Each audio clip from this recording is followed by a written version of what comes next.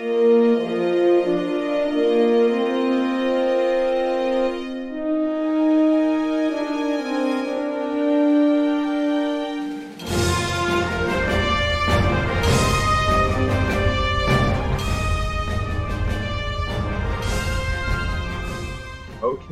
we have been showering the universe with Utopia Planitia goodness, and as promised, we are back with another episode of Continuing Conversations, which will be focusing on Chapter 4 of the Utopia Planitia book, all the goodies of starships that are now replete in this book. I'm Michael Dismuke with Continuing Conversations, also a blogger on Continuing Missions, which is the #1 fan site for Star Trek Adventures RPG. I'm also a freelance writer for Modiphius in the Star Trek Adventures line. Jim, let's go ahead and introduce yourself and then go back to our special guests for today. Sure thing. I'm Jim Johnson. I'm the project manager and line editor for the Star Trek Adventures RPG, published by Modiphius Entertainment. Co-host of this show, always happy to be here with Michael and our guests tonight, Thomas Maroney and Aaron Pillay. Thomas, why don't you introduce yourself? Polye. Darn it. Oh, I always get it wrong. That's okay. That's okay. Remember, I got Maroney right, but I got Polye wrong. Dang it. All right. Go ahead, Thomas. Sorry. Oh, it's fine. I'm Thomas Maroney. I'm the associate art director of Star Trek Online, and I have been drawing starships since I was probably like 8 years old, and that culminated recently into some of the ships that I designed and modeled actually showing up in Star Trek Picard season 2, and it's certainly been a long road getting from there to here. But for my day job, I also get to play with starships.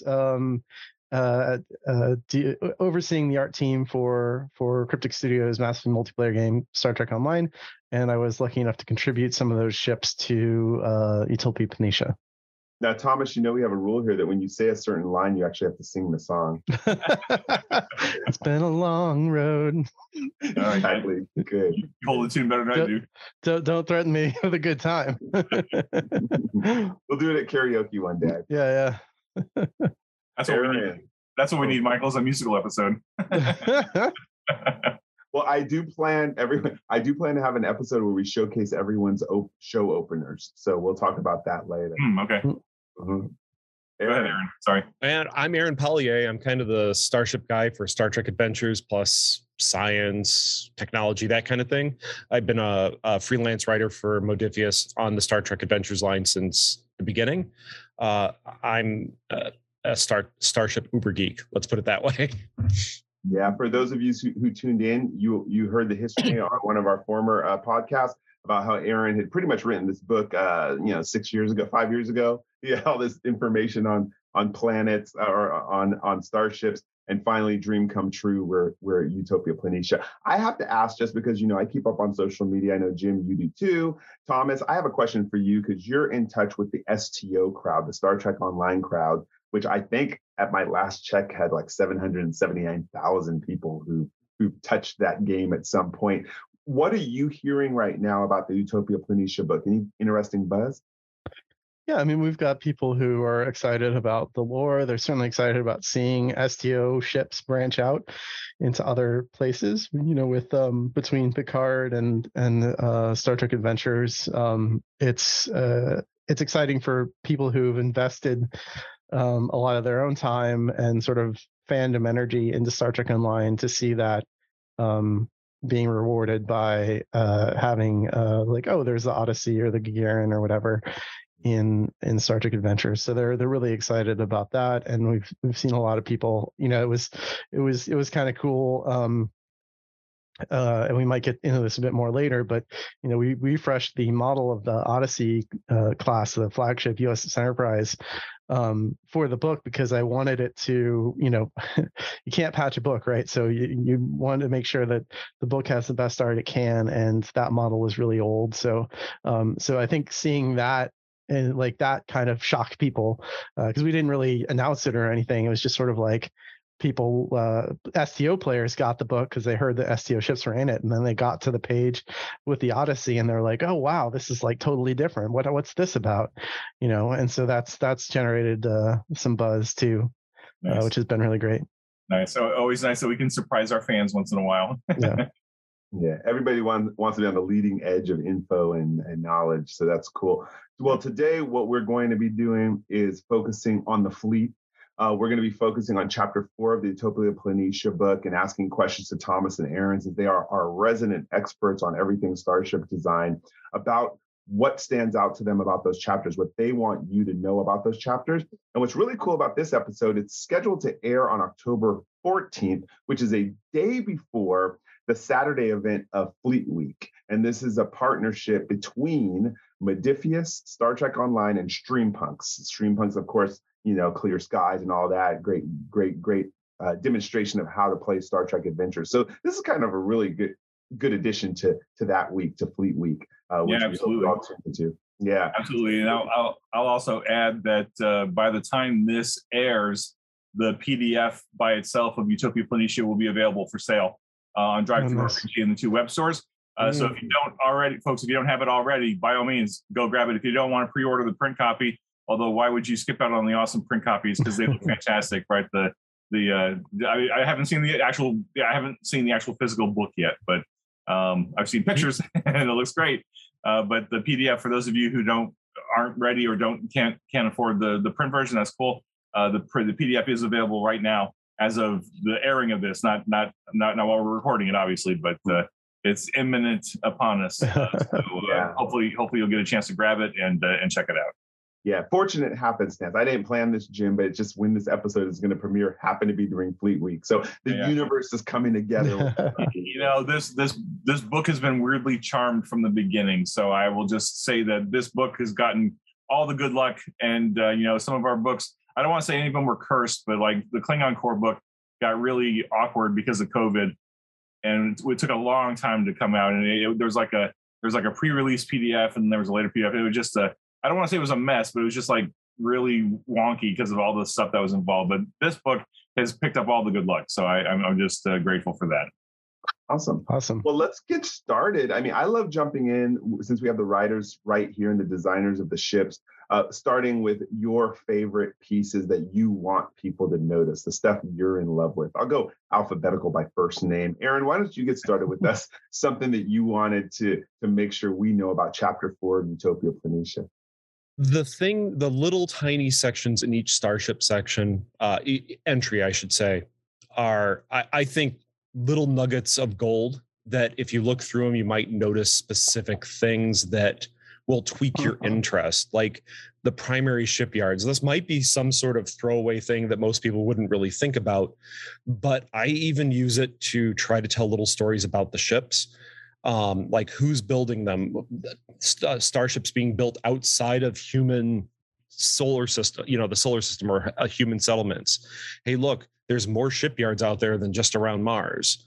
How Starfleet really was built from multiple different places, and it just kind of grew together into this consolidated whole.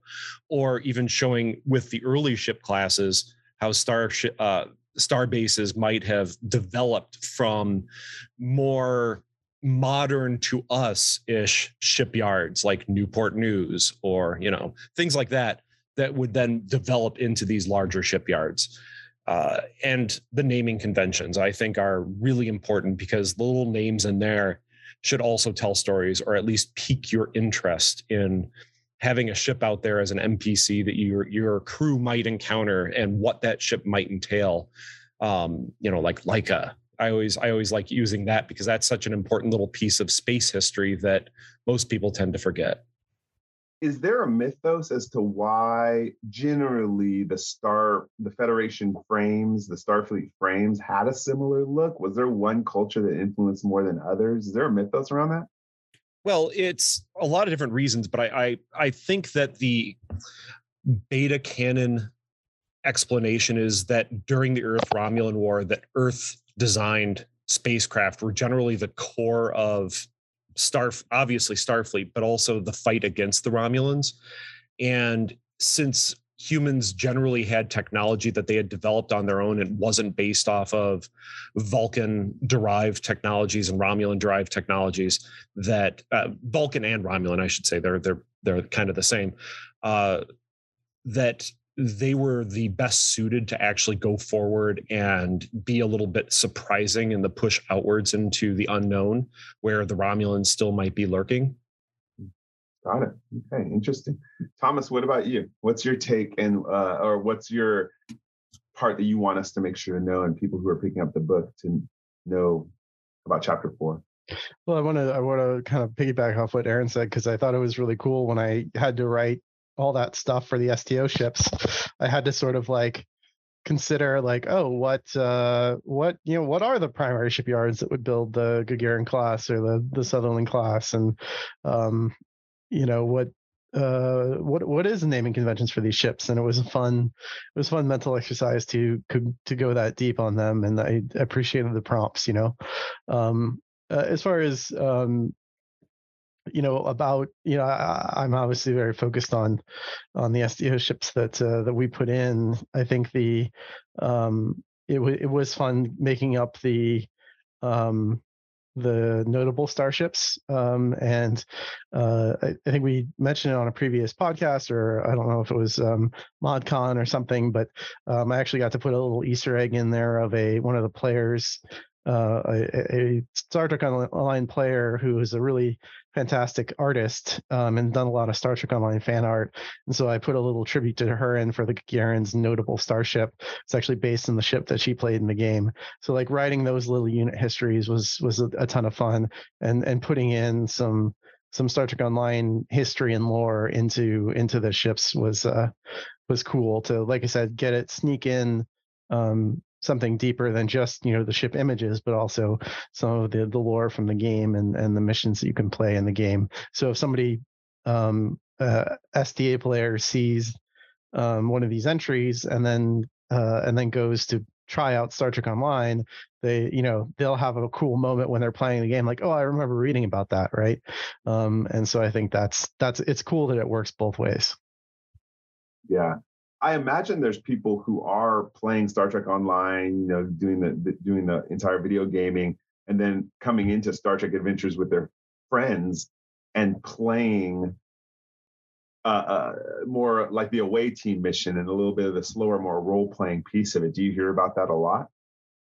Well, we definitely hear there are quite a few Star Trek Adventures games that are being set in Star Trek Online in that era now with Star Trek Online ships, and I've seen quite a few of those being streamed, which has been a lot of fun for me. And I don't know if I've heard of anybody doing what you're saying in terms of like playing an STA, like mixing the two like that, which would be cool. That would have been something I think would have been easier to do maybe back a long time ago when we still had our Foundry user generated content tool.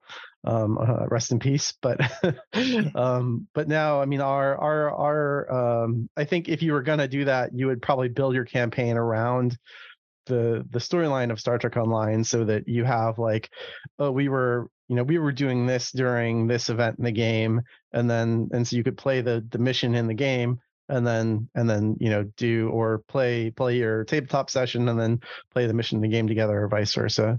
But that would be fun. I'm not sure if I've heard anybody doing it quite like that yet, but here's an idea. Yeah, I mean, I would love to see someone live streaming, the game Clear Sky style, and then all of a sudden switch to a battle sequence played in Star Trek Online with the same ship. I mean, that would be just, I know someone's going to do it if they haven't already done it. Yeah. And that would be good for a sort of a campaign where everybody is a captain and you're doing like a squadron level campaign, right? Because in Star Trek Online, every player is a captain of their own ship. So you if you're gonna have a space battle, everybody would be, and you have a whole party, everybody would be flying their own ship in the mission. Sorry, you're stirring when I stroke my non-beard, that means I'm crafty riffing thoughts earlier with that. Yeah. I want to talk about that. We've talked a lot about the ship as a character, and I wanted to delve a little deeper into that with chapter 4. Because we definitely have the notable ships. And what I mean by notable ships is the ones we're familiar with, Voyager, Enterprise, Defiant. We have those ships in there. But we have some other ones that I'm dying to hear people make stories off of. And so if you could talk to us, both Aaron and Thomas, a little bit about the notable starship box that's in each one of these write-ups? What was the intent of it? How would you suggest people use it? I would use it as like a jumping off point for stories. Honestly, you could use that as the basis for your own campaign. Hey, here's the story that happened right before our characters took command and came on board the ship. Or I have an adventure, a mission that we're going off on, and the ship that was this notable vessel was involved with the prequel basically to what we're dealing with, or was somehow influenced events that we're now dealing with today. And so you have to research what that ship did. I remember there was that ship called Enterprise that encountered that illness that made people act drunk. And yeah, I remember that. Yeah. Okay. Now that we've done the research, now we sort of know what's going on. It has something to do with water molecules being messed with. And okay, great. It's that sort of thing, using it as a springboard for your own imagination. However you want to use it, it's there for you. It's there as a story nugget, or at least several story nuggets in each one of those. Yeah. Jim, I'm tempted to riff. I mean, the one that's getting me right now, I'll tell you right now, is the Hiawatha. So I'm a big Jet Reno fan from Discovery. She's my second favorite character there. And the ship design alone on that one is beautiful. Now, is this ship design from STO also? It's an STO ship? No, the Hiawatha is from Star Trek Discovery. It's a canon ship. Just Discovery, so it doesn't show up in STO at all yet. Not yet. Okay. All right. Okay.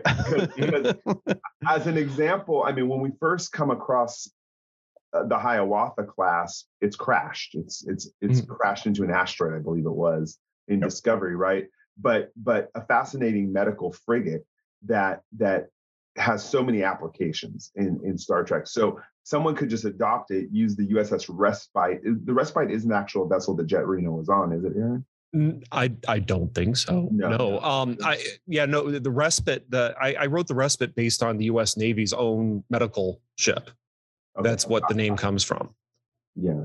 So the reason I'm pointing this out is GMs or players, if you're looking for a ship and you're in the era, you happen to be in the Discovery era, the first 2 seasons Discovery era, you can grab all this information. If you, like me, are just fascinated by this one vessel, you can read this page of information and just take it from there. Set it maybe before it even crashed. Have it, when Jet Reno came on, maybe 3 years before, and just play up to that point with so many modules that are available in the Discovery campaign. Good idea, Jim? Was that something that you would run? Oh yeah, absolutely. I mean, I think that's the thing that's got me most excited about this book is, I remember back in the day, and I know I talked about this on some of the other podcasts and videos that we've done, but I grew up on the FASA system and the ship recognition manuals that they came out with, and the old Next Generation Officers Manual that was full of the ship classes that they designed on their own that they thought kind of sort of fit the aesthetic of the Galaxy class and the Nebula class, based on what little information they had from the first season of Next Gen, and having a chance to look at some of the production sketches and notes and stuff, right? They just kind of extrapolated from there. And I remember, flipping through those books all the time, coming up with stories for all these different classes and of ships, right? And now we have the advantage of having just a ton of canonical ships and the graphics and all this great lore that Aaron and Thomas have created for all these different classes. And it's like, I told you, like when I was editing this chapter, I would find myself stopping over and over again because I would just get these ideas for stories or campaigns to run based on these ships that we've only known for 3 or 4 years. Like Discovery introduced a whole bunch of new classes of ships. Plus, there's a whole bunch of ships that we were able to go into more detail on that were like kit bashes on screen, right? So they were like for the Battle of Wolf 359, the model makers needed just random little wrecked ships in the backgrounds, and so they kind of kit bashed a bunch of stuff. And of course, the fandom picked up on that. Of like, oh, what's that class? What's that class? What's that class? And they figured out from the wreckage, what did the thing look like before it was wrecked? And all of a sudden, you've got all these different classes of ships. And it's like, okay, they're canon now because they're on screen. So let's put them in the book. And Aaron, and you did a great job just adding so much cool detail and lore. And I'm thinking now, like as a game master, I kind of want to just run like a bunch of anthology episodes or like one shots, or even like maybe like really limited run things where like I grab a really cool class of ship, run a 3-session story about it, and then go on to the next one. And like, I don't know what that looks like. I don't know if that's like, using a space station as the hub for stories, and then doing just like a whole bunch of offshoot stories based on a bunch of different classes. I don't know what that looks like. I'm just spitballing, but like that's where my brain has been, is like there's so much cool material in here. And I'm not patting us on the back. I'm just talking as a game master and I'm a huge Star Trek fan. Like there's so much cool material in here. Like the Hiawatha and the Olympic. Like those are the two medical focused ships, and like I would love to do a medical campaign or a medical one shot, or just like a really cool medical focused story, and use one of those two ships. Like that's the great thing about this game, is that we've got one for the original series era and we've got one for the next gen era. So like pick your era that you like. There's a ship there for you, and it just the fact that we have so many ships in this book now, from the very beginning all the way into STO, means that the story potential that game masters and players can come up with has just grown exponentially, right? I mean, even to the point, like I know, I said, I'm sure you guys are familiar with this too. When I'm playing Star Trek, whether it's STA or some form or version of the game or homebrew or whatever, like I tended to go into a lot of detail on my character backstory, right? To the point where I would lay out, here's the 5 or 6 ships that he or she served on, and here's a couple interesting stories about what that ship got into. Did it get destroyed? Did it get damaged or whatever? And it was always really important to me to be able to pick out what class was that ship, what was its registry number, what was its name, and then what was it really good at doing. And like to translate that into Star Trek Adventures terms, it'd be like, what was its mission profile? What were its talents? What was it good at doing? And now, like, there's just so much more material now to play with. Like, it's not just the traditional ones that I knew and loved for years and years. It's not just the Nebula and the Galaxy and the Constitution and the Excelsior and the Miranda. Like, we've got a bigger vocabulary now because there's so many more classes to play with that we can confidently, pin beta canon on. I feel like, this entire book is mostly beta canon, right? Because a lot of it's not official on screen stuff, but, certainly the pictures are, and some of the details are certainly canonical, or was really, really well thought out, by Aaron and by Thomas and by, the CBS folks or the Paramount folks. So it feels right? It feels like it fits into the setting. So anyway, I'm rambling, so I'll stop. But yeah, it's really just a wealth of cool stuff just to play with, and more tools for your toolbox, right? No, yeah, you sparked a new question for me though. So Thomas, I'm actually curious. This is more of a Star Trek Online question, because we heard a little bit about how these ships ended up in here a lot from beta canon. Aaron also, looked at that Frankenstein fleet kind of stuff from Wolf 359. But Thomas, how does, in the Star Trek Online process, how do you all decide what new ships you're going to add, what new classes of ship you're going to add into the game? Yeah, usually, obviously, we want to start with the canon ones, and so anytime they add a new canon ship, that gets moved towards the top of the list. The game's been around for almost 13 years, and we're constantly adding new ships as we go. And a lot of it, I think people generally like to be the heroes. So the Federation ships are far and away our most popular ship. Just like, that's why you focus on Starfleet ships for the Utopia Planitia book. But I think at some point it's just this whole cocktail of things of like, is it recent, and is it how much did you see it? Did you see the ship a lot? Was it just in one shot? Did it have a cool special ability that people get really excited about? Did you or is there a kind of a hole missing up in our lineup, for example? Like, have we just never done this ship before, or do we have an older version of it, but we don't have what we call a tier 6, which is kind of the current endgame stat block version of it? So it's just a whole so does it fill a need in our lineup? Because we release ships, we have a cadence of like, escort, cruiser, science vessel, that kind of thing, where we want to make sure we're not releasing like 5 science vessels in a row, right? We want to make sure there's variety in what we release, right? So we're looking at our release cadence and saying, okay, well, we need an escort around here. Is there a canonical escort we haven't done yet? No, we've done all the canonical escorts. Okay, well, what's a non-canonical escort? Is like an STO version of a ship that we could make that would fill in that hole. So it's a lot of different considerations to decide, like, if we're going to do something canonical or non-canonical, if we're going to like try to make a STO version of something. If we already have a canon design, then in the game that people can fly, then we might say, okay, we're going to take that, like in Akira, for example, and then we're going to make some other spin on the design visually, where it's like, oh, this is a 25th century version of the Akira, or we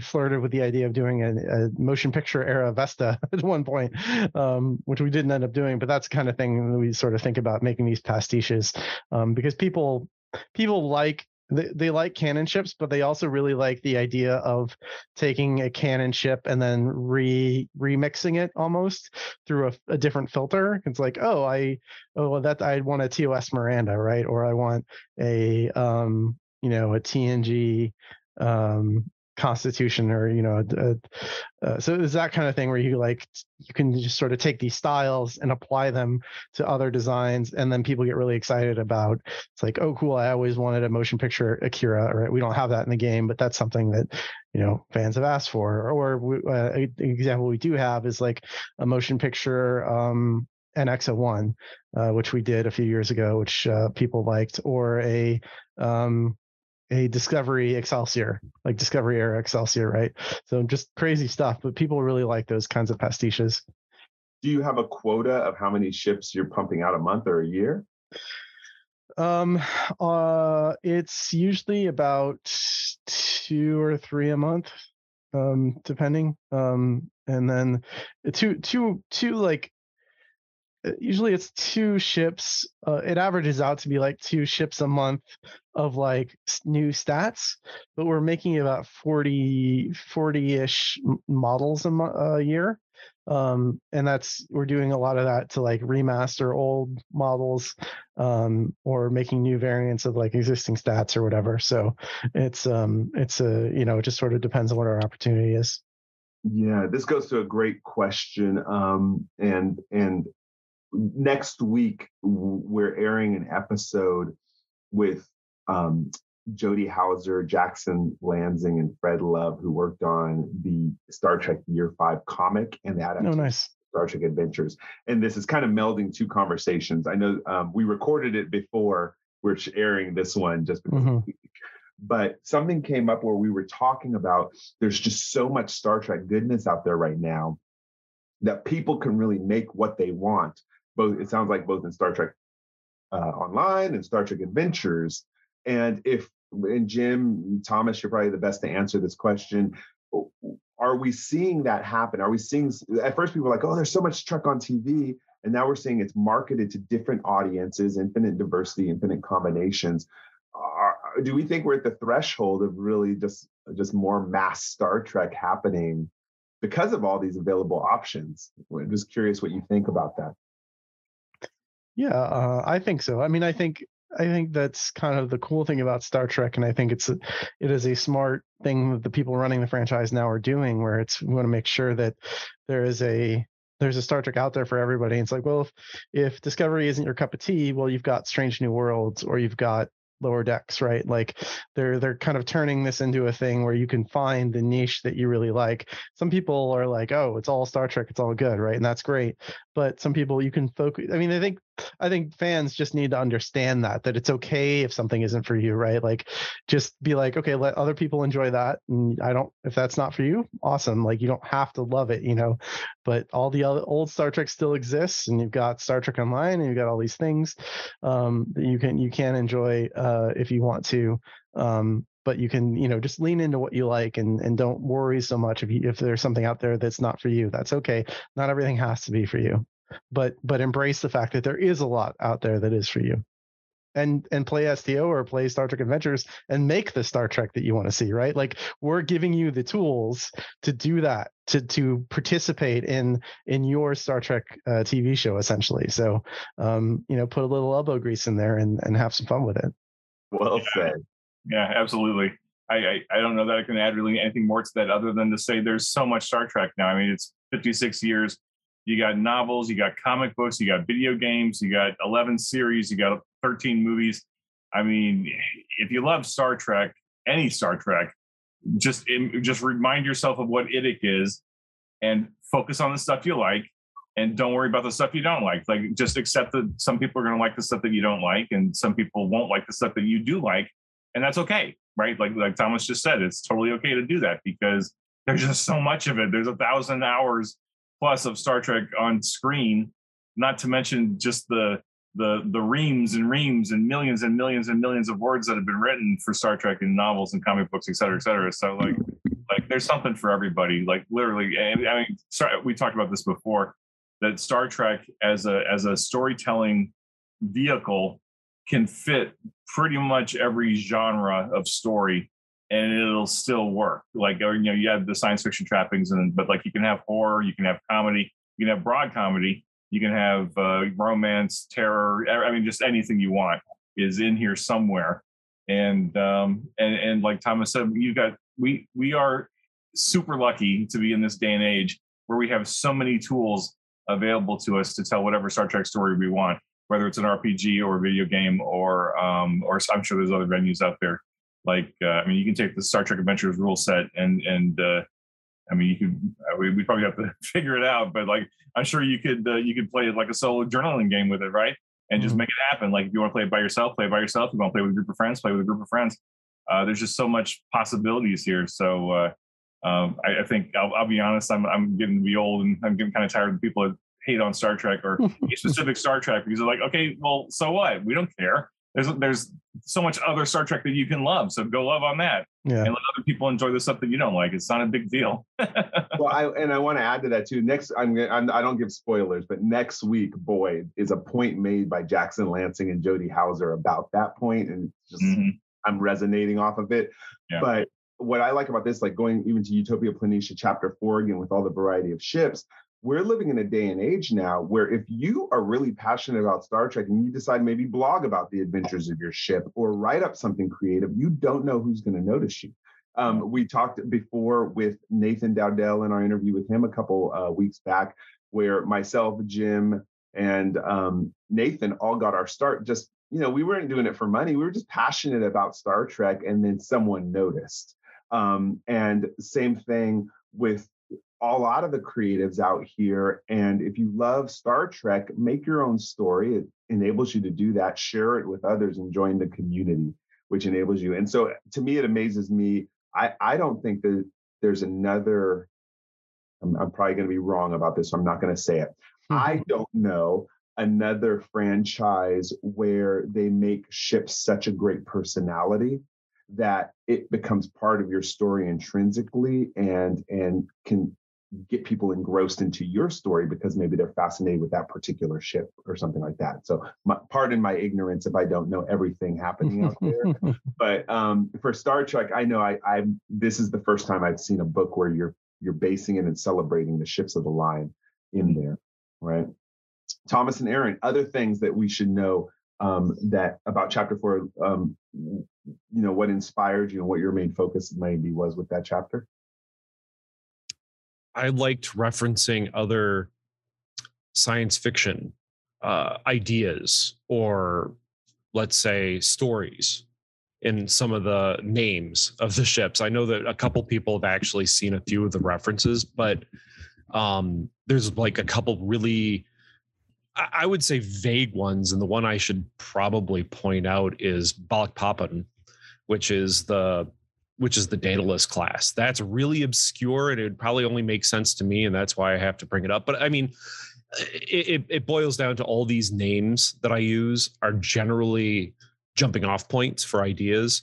But Balak Papan comes from a really interesting book series called The Destroyermen by Taylor Anderson. I don't know if any of you have actually read this, but it all centers on this World War II destroyer crew that falls through a hole in time and space, and they end up on a different Earth, and they're off on their own, and they end up on an Earth that is also fighting a war, but it's with non-humans, and there are cities that are named after cities on our Earth because they encountered humans from our world before, and one of the cities is Balikpapan down in the South Pacific. So I kind of wanted to give a nod to that book series as, hey, look, that's kind of a neat name. I appreciate these other stories that sometimes seep into my mind after reading them for quite a while. And hey, if you get the reference, you get the reference, and we can move on. That's cool. I love treasures like that. Knowing that makes me always go back and I feel like read it again. So I appreciate that for sure. Thomas, what about you? I think we've covered a lot of it already. I think I think it was fun to go into the kind of the history and the capabilities kind of divorced from the game. But one of the things I really enjoyed was taking some of the abilities from the game and then like trying to figure out how would that translate to STA, and like how to make a special ability based on these like really crazy console powers we have in Star Trek Online. So console powers are just unique abilities every ship has. When you buy a ship, you get a special ability you can use for that ship. So like saucer separation, the Galaxy class is an example, right? And so some of these, so taking the the console power that came with the ship and then figuring out like, okay, well, how would this apply in the STA combat environment or ship ship role playing or whatever. And I was I wasn't sure you were gonna let me do it, but the Aquarius on the Odyssey, I was very pleased that survived. Talk to us about that. What'd you say? Talk to us about that. The Odyssey class is a huge starship, right? It's longer, much longer than a Galaxy class ship, and so I had it actually be a skill 7, which is massive and gives it extra ability, extra capability, and one of the things that the Odyssey class does, because it's so big, is it actually has an embedded, we call it in the game, call it an embedded escort, which is a little like frigate size ship that it is docked in the ship. It's kind of like a multi-vector assault mode on the Prometheus, but it can detach this frigate size ship, and eventually it's essentially Defiant sized. So the special rule for the Odyssey class is like you can essentially summon a Defiant class ship to come and fight with you. And then the idea to, I don't know, balance is really a thing in this case, but the idea is that if you use the Aquarius, because the Aquarius power systems are supplementing and crew are supplementing the Odyssey when they're docked, it actually reduces the scale of the ship while you have the other ship flying around, right? As just sort of a counterbalance. So it's just kind of it's just kind of a fun thing, and just sort of a wild, like, the Odyssey is meant to be sort of like the most powerful ship that Starfleet has ever built, right? And so how do you communicate that in the rules? And that was something that I tried to make clear, that like if you're in an Odyssey, you're doing a campaign on an Odyssey, you should be fighting Borg cubes every other day, right? Like you should be going after the hardest, toughest missions that Starfleet has, because you're in the most powerful starship that Starfleet's ever made. I still don't think it's tough enough for a Borg cube, personally. Kind of scary. So everyone out there, don't get cocky and just into the Delta Quadrant. Yeah, I mean, when I read it, Thomas, I really liked the idea, because it was something different, and it's something we hadn't really seen before, and it was an evolution of everything that we've seen. Going an evolution of like the Galaxy class and having the little captain's yacht underneath it, and then the Voyager having the Aero shuttle. It was just an evolution. It was not just, but it was an evolution of that. And I was like, sure, why not? I mean, I could easily envision playing a game with the Odyssey, with an Odyssey class ship, like out there pushing the envelope of the outer edge of the Federation, out there on their own. Why not have a fairly powerful escort supporting them to help them out? I mean, it's almost like the Odyssey's, at that point, is almost like a mini a mini Starbase unto itself, right? Right. With so much capability and stuff. So I was like, oh, this is so cool because it literally is even more tools for a game master and a group of players to think about and play with, and like expand your possibilities beyond what we've known in the 24th century. That by the time Voyager and Nemesis came out, we're like, okay, what's next? and of course, they went on to other things. And fortunately, the STO kind of carried it forward and came up with just some amazing ideas. And now the producers are kind of coming back to it with Lower Decks and Picard a little bit. I'm really curious to see what they do with season 3 of Picard as to like what's that going to look like, because I know a lot of fans like me, we grew up on Next Gen and DS9 and Voyager. Like we want to know, okay, how's that piece of the story continue? What's happening in the Alpha Quadrant? What's happening in the Beta Quadrant? Right. And just really curious to see what all that looks like. And in the meantime, we've got STO and all the great content you've created over 13 years. It's hard to imagine. It's hard to believe it's been that long. I can't. Yeah.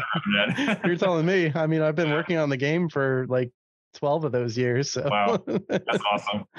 Very cool. And some of the game masters guidance we continually give, and this couples with the last show we do, Thomas and Aaron, is make the game what you want of it too. We talked one show about how to build and how to use space frames and how to assign points. And then we're looking at these fantastic ships like the Odyssey. We know that we're going to have a whole bunch of new ships in the 32nd century as we explore Discovery more. And don't let yourself be pressured. I'm not giving spoilers to what we talk about next week. I promise not to use the word until next week. You have to tune in. But don't be pressured by people who aren't open to the change. It's your storytelling. You're writing your story, just like an STO. You're designing your ship the way you want it to look. It's for you. The game is for you. And so that's what I get out of this, again, is that these are great frames to use as a basis. You can stick with them and use exactly what's designed in here, or you can tweak them to do amazing things that no one's ever seen before on TV. Yeah, absolutely. You should be able to say, hey, look, I want my New Orleans class starship, but maybe this one's built, in Andor. So instead of having modular laboratories, it has like a rapid fire torpedo system. It's my story. I want to tell it. I really like the style of the New Orleans class, but I want to just, tweak it a little bit, make it your own, make it your story.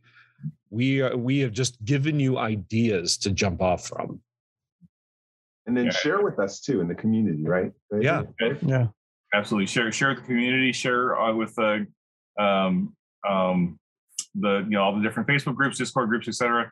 But also go to Continuing Mission. Like it's the premier STA fan site for a reason, right? There's so much great content on there, so go add to it. But yeah, I'll just echo what you were saying and just say, look, I know especially newer gamers, like they look at the printed books and they're like, that's the truth, right? That's the game canon.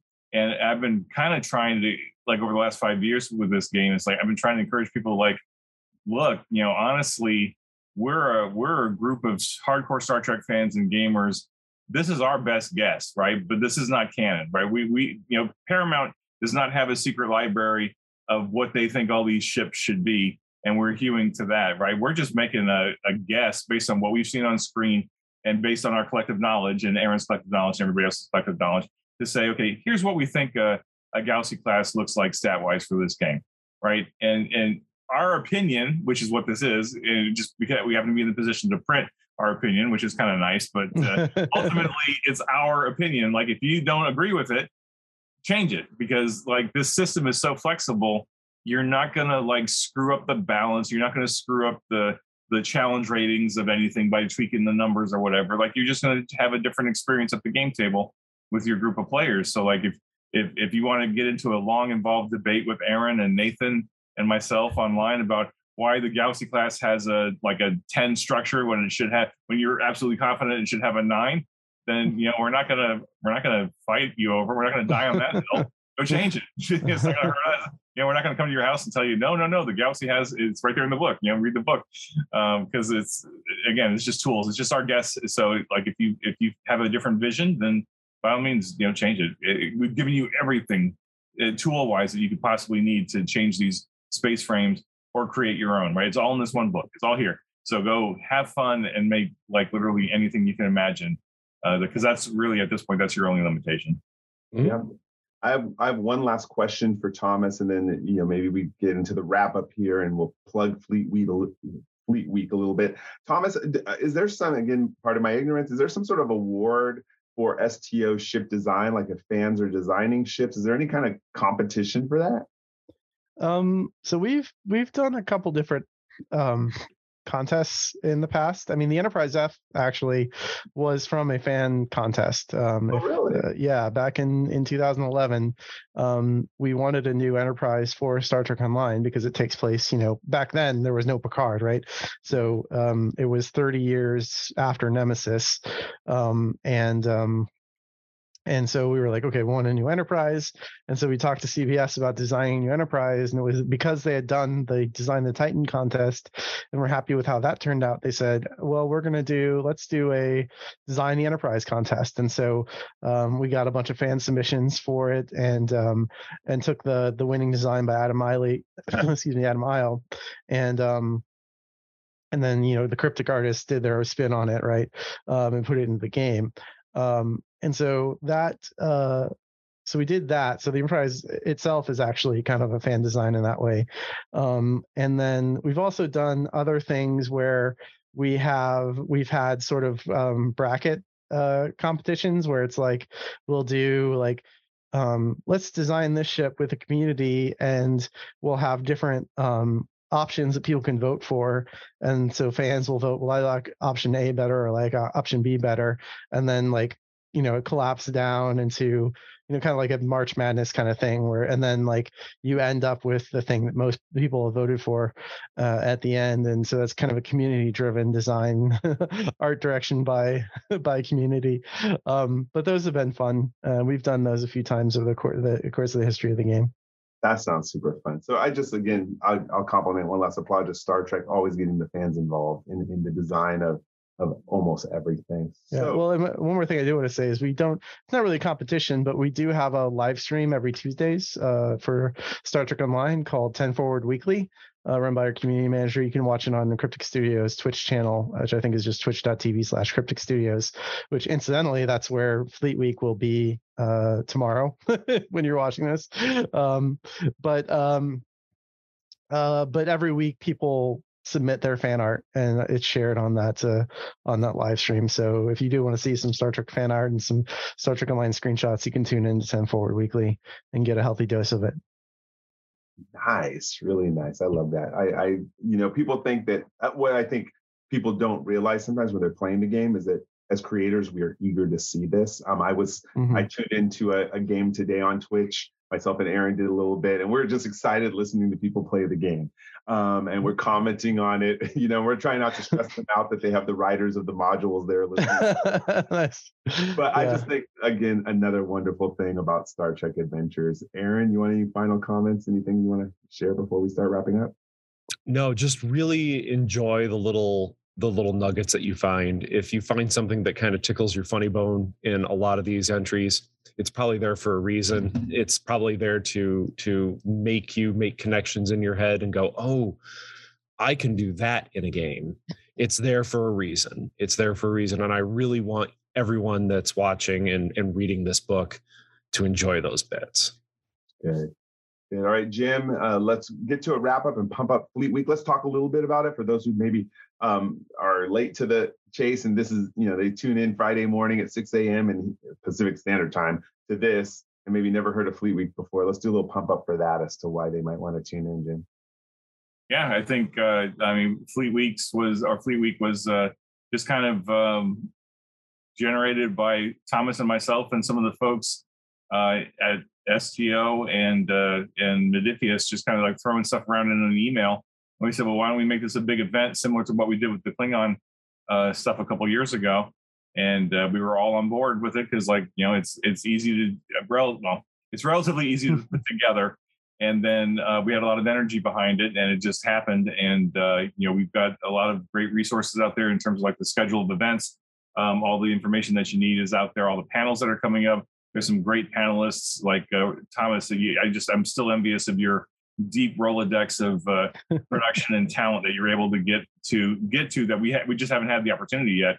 But now we're starting to make some inroads thanks to you. and you're going to see fruits of that probably in the next year or so. But I can't wait. I just need to figure out how to clear my schedule on Saturday so that I can attend everything just to watch and enjoy it, in addition to actually being on the one STA panel. But I want to watch all these other panels. They just look fascinating topics, great people, really smart folks. So I'm really looking forward to it, and I hope everybody else is too. Not just on the panel, but just everybody watching this. I hope you have an opportunity to at least watch some of it. I honestly don't know if it's going to be recorded or not. I will assume it's going to be recorded, but I don't know, Thomas. Do you know offhand? I don't know yet. I mean, we're going to be doing it on Zoom, so we can at least record it. That way, I'm going to talk to Mike and see what we can do about that. I think the main issue is we just need to make sure. I don't know if Twitch has the whatever, or what Cryptic has, the whatever Twitch partnership level you need to like keep video on demands, right? Yeah. So that's the trick, but we'll try to figure something out. I really want it to be recorded as well. Yeah. We just need to find a place for it once we do record them. So but yeah, so I think the Modiphius panel, I believe, is at 4 p.m. Pacific tomorrow. 2? Oh, 2. Okay. Yeah, I don't know. I don't have it in front of me. 2 o'clock. Yeah, but it'll be really cool, no matter what. Yeah. Yeah, it is 2. So we'll do we're doing 2, and then I'll be on a couple panels throughout the day, and then in the preceding week, I guess it will have been too late by the time people listen to this. There'll be other live streams and stuff. So hopefully you got to check those out. But yeah, I'm really looking forward to it. And I really appreciate all your support, Jim and Michael and Aaron, getting all this together. I think it's gonna be a great event. And it's great to celebrate Star Trek spaceships, and I'm kind of hopeful too that it's not just an event for people who are super into spaceships, but people who maybe they like some of these personalities that are going to show up, and then they sort of come away from it with a deeper passion for the subject, right? And I hope that that's the thing that happens. Well, I mean, we're living in an amazing time right now where, we're watching satellites crash into asteroids, right? By design. Yeah. So really, for so many, I mean, I don't think I can think of an astronomer or someone who works at NASA who will claim to have not been inspired by Star Trek at some point in their life.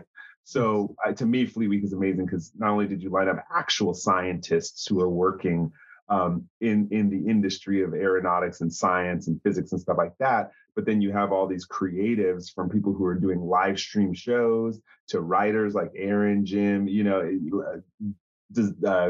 you're a graphic designer and have curious about how they're designing the ships, I mean, it's something for everybody, which really boggled my mind that you pulled that together so quick. So I'm really looking forward to participating, but actually very interested in listening to the other panels myself too. Yeah.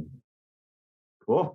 All right. Well, that's what we do on Continuing Conversations, folks. We dig deep. We're beyond the book. We're beyond the screen. And we really get into the brain of the creatives, and with the goal of inspiring you to tell your own Star Trek stories and continuing the conversation with us. So I always like to do the shout outs. I'll go ahead and start them off, and then we'll go around. We'll do Aaron, Thomas, and end with Jim. I'm shouting out today Crossroads Games in Standish, Maine. In fact, they're going to be doing a Star Trek Adventures demo within the month of October also. So that's really great. Al Spader, one of our writers, freelance writers for Star Trek Adventures, and bloggers on Continuing Mission, is going to run a demo game. So we really love when game masters breed game masters.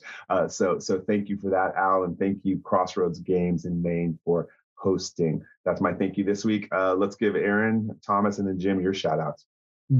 Boy, I went into a pretty cool gaming store on my last trip for doing historical reenacting, and it was Top Cut Comics in Rockford, Illinois.